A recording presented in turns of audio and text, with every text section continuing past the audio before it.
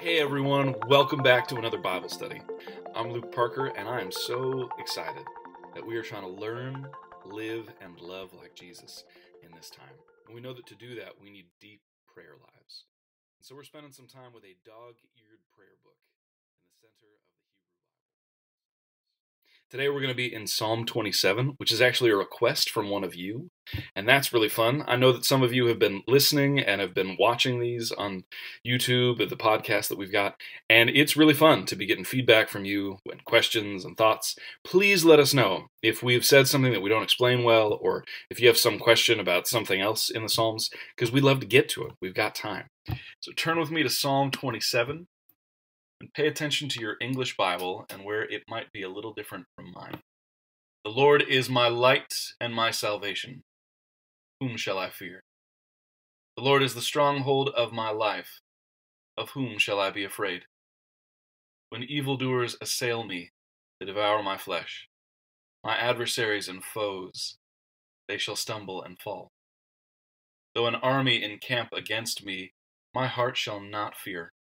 Though war rise up against me, yet I will be confident.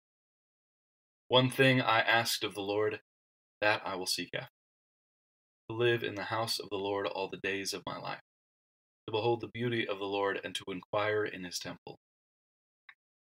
For he will hide me in his shelter in the day of trouble. He will conceal me under the covers of his tent. He will set me high on a rock. Now my head is lifted up above my enemies all around me, and I will offer in his tent sacrifices with shouts of joy. I will sing and make melody to the Lord. Hear, O Lord, when I cry aloud. Be gracious to me and answer me. Come, my heart says. Seek his face. Your face, Lord, do I seek. Do not hide your face from me. Do not turn your servant away in anger, you who have been my help. Do not cast me off. Do not forsake me, O God of my salvation. If my father and mother forsake me, the Lord will take me up. Teach me your way, O Lord, and lead me on a level path because of my enemies. Do not give me up to the will of my adversaries, for false witnesses have risen against me. They are breathing out violence. I believe that I shall see the goodness of the Lord in the land of the living. Wait for the Lord. Be strong, and let your heart take courage. Wait for the Lord. This is the word of the Lord. Thanks be to God. This psalm is a favorite of many, for good reason. It begins with these bold statements of confidence. And you get the sense that the psalmist is speaking from experience, that bad things have happened in the past, and that God has delivered him from them all. The Lord is my light and my salvation. Whom shall I fear? The Lord is the stronghold of my life. Of whom shall I be afraid? When evildoers assail me to devour my flesh, my adversaries and foes, they shall stumble and fall. Absolute confidence here. The God who has rescued him in the past defines his present situation, a position of protection. No matter what enemies, no matter what fears, no matter what threats come against him, he is confident that God is his light and salvation.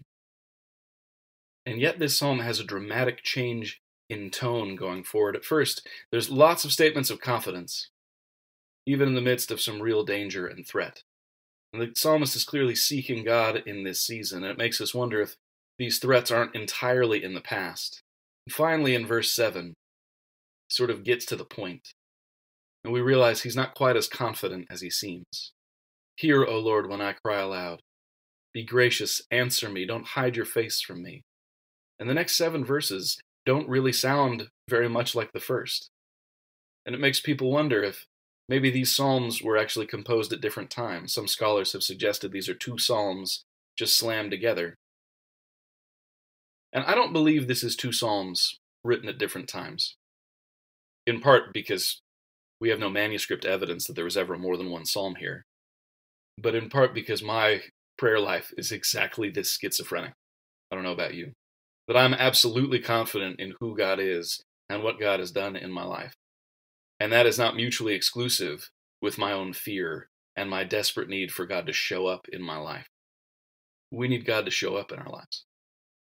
There's some people who don't really know what it is to be afraid. And then there are the rest of us. And you find fear creeping up on you for lots of different reasons and in ways that maybe embarrass you at times. Sometimes you're scared of things that make sense. The future, or disease, or what's going to happen to me if I lose my job.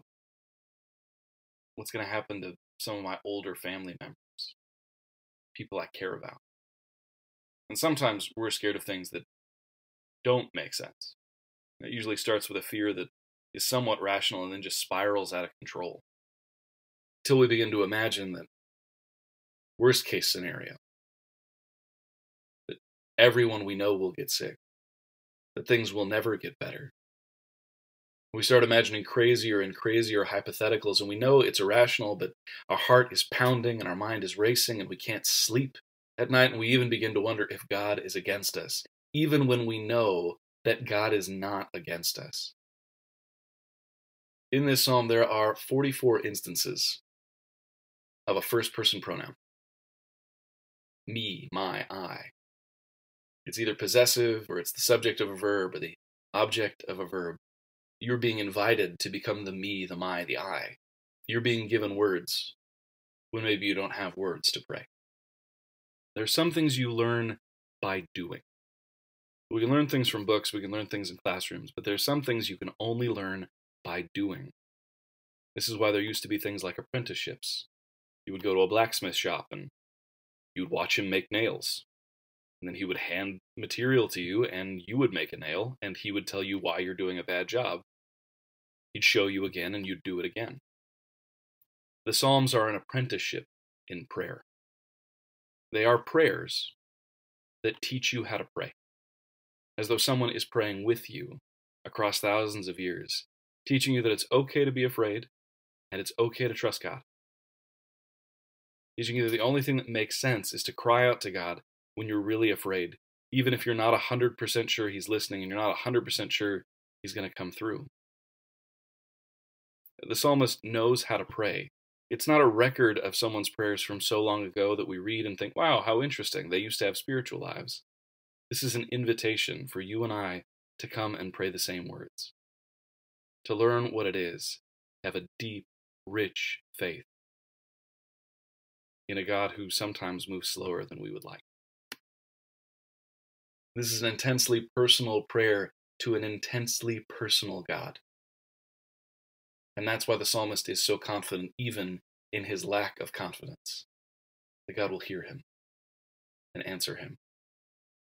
And so in the meantime, he goes into God's house, his temple, looking for his presence. In this particular psalm, we get quite a few images, places, stronghold, house, temple, shelter, rock, and tent. At least 5 images of who God is in the life of the psalmist and what God's presence means to this psalmist. This is an ancient fortress called Moa. It's in the northern part of Israel. You can see it from the side here. It's high on a rock. This is an aerial view. It's a stronghold that keeps you safe from enemies, but it's also high up, because the high ground was a safer place to be when enemies start surrounding you. This is a tent that you would see in Bedouin places. A tent is a large space. Plenty of room for you and your mother, your father, your family. It's a shelter in a barren wasteland. A place of rest and safety in the midst of storms, wild animals, and robbers all around. But God's tent isn't like everyone else's tent. It's not just a shelter. This is the tabernacle that we hear about all over the place in the Old Testament. And that is constantly with God's people, in the midst of God's people. And yet God's tent isn't just some lowly tent anymore. The psalmist has in mind the temple, a great, strong structure right in the midst of the city of Jerusalem. This is Jerusalem at 1/50th scale, with an example of what the temple would have looked like. You see it high above the rest of the city with its great strong walls. But the thing that makes this place so secure and so safe for the psalmist is that God's presence dwells there. It's not the building, it's not the walls, it's the presence of God. I'm only looking for one thing, he says. I want to be in the house of the Lord. I want to see God's beauty. In the end of the psalm, he will actually tell us, I believe that I will see the goodness of the Lord, beauty of the Lord, in the land of the living. Not at some point in the future, not in some distant heaven, but here and now. That God will answer me. You can see how the psalmist blends confidence with his own fear and anxiety. He's constantly making strong statements about who God is and what God will do, what God has done, even as he talks about being given up to the will of my enemies. What will happen if God does not teach me his ways and lead me on a level path? The psalmist is in desperate need for God to do what God has done in the past. And yet, his faith in God is the very thing that is keeping him safe and secure in this time, lifting his head up above his enemies all around. In fact, it's in the midst of his enemies that God is a stronghold of his life. Paul talks about this kind of faith, this kind of shield, in Ephesians chapter 6. He says that our struggle isn't against the enemies that we can see nearly as much as it's against enemies we can't see, that are bent on our destruction. Comforting, right? We already have an invisible enemy, and Paul is telling us you have more enemies, and they're even more dangerous. It's enough to knock you out. And so we need to put on the whole armor of God so that we can stand. We put the belt of truth around our waist, the breastplate of righteousness, but shoes on our feet, whatever will help us to proclaim the gospel of peace. The helmet of salvation, the sword of the Spirit, which is the word of God, the actual Bible in your hands right now, is a weapon against the enemies that threaten you.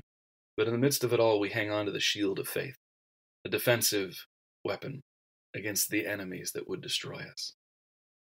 You might not be able to get masks right now, hand sanitizer right now. You might know that going to the grocery store is a vulnerable and dangerous place, or being out in the world just feels scary right now. But you do have a weapon that can keep you safe.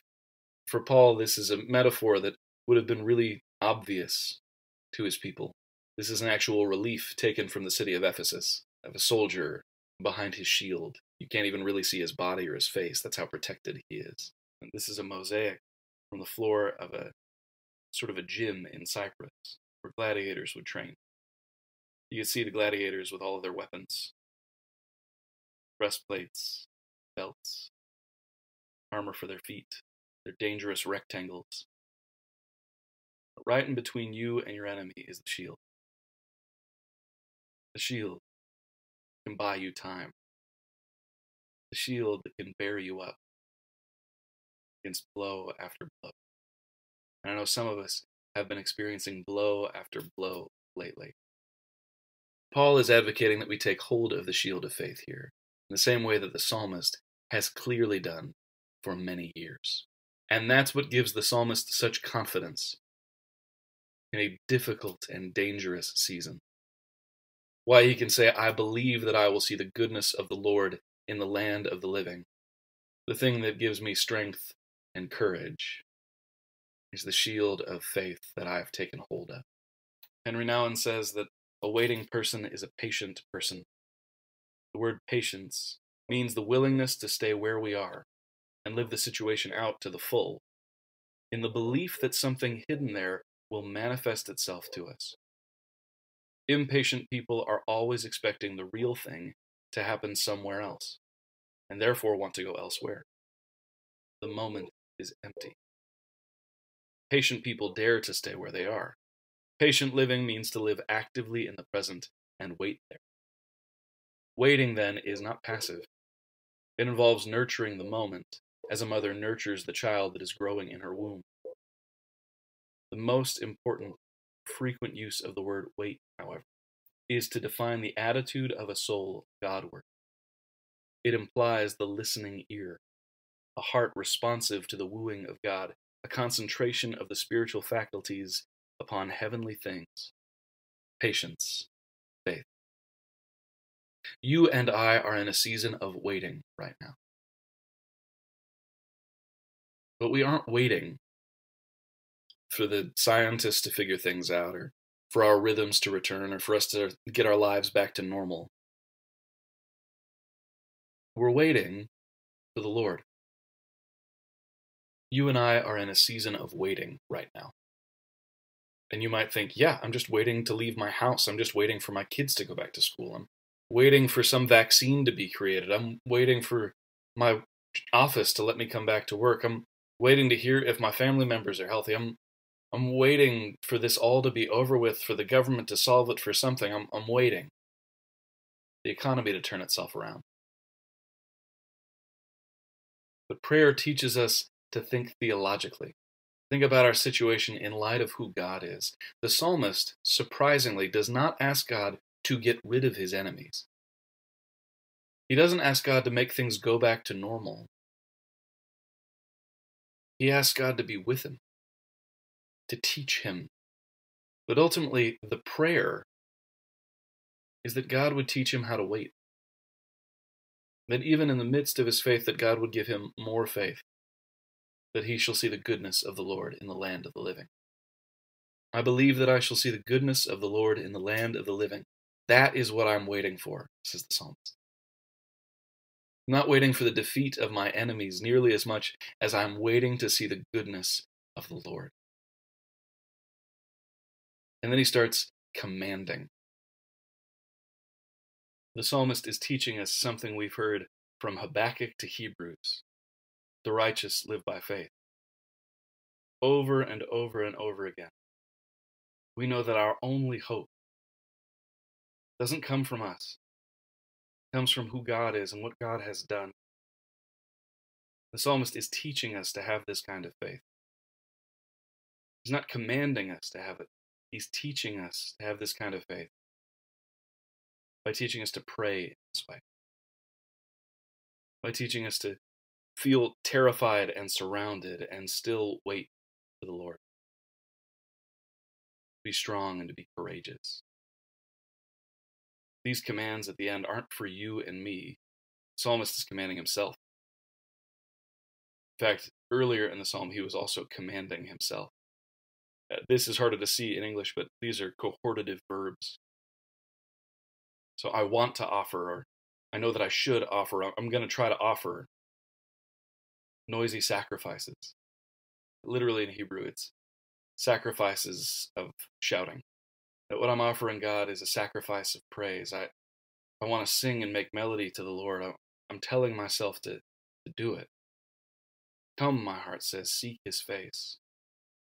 And I'm trying to listen, Lord. I know that I'm supposed to look for you in this time, and so I'm looking for you in this time. Teach me your way, O Lord. Lead me on a level path because of my enemies. Show me, God, how to follow you. This isn't a simplistic kind of faith. I know for some of us to hear, well, you just need to have faith in difficult times can create a cynicism in us or a skepticism in us. But the psalmist isn't telling you to have faith. He's showing you his own struggle with faith. And you're being invited into this kind of prayer. You're not being commanded to have faith. You're being taught to have faith. Welcomed in to a kind of praying that leads us into a deeper and deeper relationship with the goodness of the Lord while we are in the land of the living. A kind of prayer that trains us for a future relationship, for a future land, a future kingdom that we know we are citizens of in the here and now. He's training our hands to hold the shield of faith. And because this is a psalm, he isn't just doing this with words, because the psalms are poetry. And that's sometimes tough to see because it's been turned into English. And English poetry usually rhymes. So the psalms are terrible poetry for us because it's nothing like Dr. Seuss. One fish, two fish, red fish, blue fish. Salvation and life don't rhyme. But the Hebrews rhymed meanings. So you see things like, the Lord is my light and my salvation, whom shall I fear? The Lord is the stronghold of my life, of whom shall I be afraid? There's a lot of parallelism in the Psalms. When evildoers try to hurt me, it doesn't work out for them. If an army came against me, I wouldn't be afraid. If war rose up against me, I would still be confident. And this kind of rhyming meanings can actually create really big structures. This is called a chiasmus, and it's sort of my guess at a structure you could see in the psalm. Somebody else could find something else, and they'd probably be right. Poetry is often open to more than one interpretation. Basic idea is that in Psalm 27:1, we hear about the psalmist's confidence, and at the last verses, we hear about his confidence. And then we hear about enemies, how they stumble and fall. And toward the end, we hear about his enemies, and how he wants God to lead him on a straight, level path, so that he won't stumble and fall. He asks things of God, and suddenly we see him asking more things of God. Even if he had nowhere to live, he's confident God would invite him into his house, and here we hear about his desire to live in God's house. Earlier in the psalm, we want him to hide me in his shelter, but later in the psalm, we ask that God would not hide from me. The psalmist is lifting his head up and singing and shouting. He's lifting his heart up, crying out to God. Right at the center, the psalmist prays, "Hear, O Lord, when I cry aloud. Be gracious to me. Answer." I just want you to listen, God. That's all I'm looking for today. He invites us into his faith, the faith that's the only thing keeping him alive right now. It draws all of our attention to the middle of the psalm, the faith that he has to pray to God in this time, and the struggle he has in his prayer at this time. The psalmist is teaching us something. Oswald Chambers, in his book My Utmost for His Highest, says, "Patience is more than endurance. A saint's life is in the hands of God like a bow and arrow in the hands of an archer. God is aiming at something that the saint cannot see. He stretches and strains, and every now and again the saint says, 'I can't stand anymore.' God goes on stretching until his purpose is in sight, and then he lets fly. Trust yourself in God's hands. Maintain your relationship to Jesus Christ by the patience of faith." The psalmist says much the same thing. In fact, that word wait in Hebrew has tension in it. It's a word that you could use for the stretching of bow and arrow. The psalmist is waiting. And in the meantime, praying for strength and courage. Even as we hear him say, "I believe that it's coming." In the very next breath, he says, "I'm waiting. And I'm trying to be courageous. I'm waiting and waiting, God. You're stretching me beyond the point that I think it's possible. But my faith is in you. I trust you. I believe in you. And I know you won't let me down." Well, friends, that's our Bible study for today. You're being invited into a kind of faith, a faith that maybe you've experienced in the past, and you just haven't needed it a lot lately. But now, all of a sudden, this prayer makes a ton of sense to us. It seems necessary in the world that we live in, that we would wait for the Lord, that we would cry out to him. "Look, I know you are trustworthy. I've seen you do things in the past, and I just need you to do that again. That's what I'm waiting for, God. How long, O Lord?" The psalmist is inviting us into this kind of faith in the meantime. May the Lord bless you and keep you. May the Lord make his face to shine upon you and be gracious to you. May the Lord lift up his countenance upon you and give you peace, from this day forward and evermore. Amen.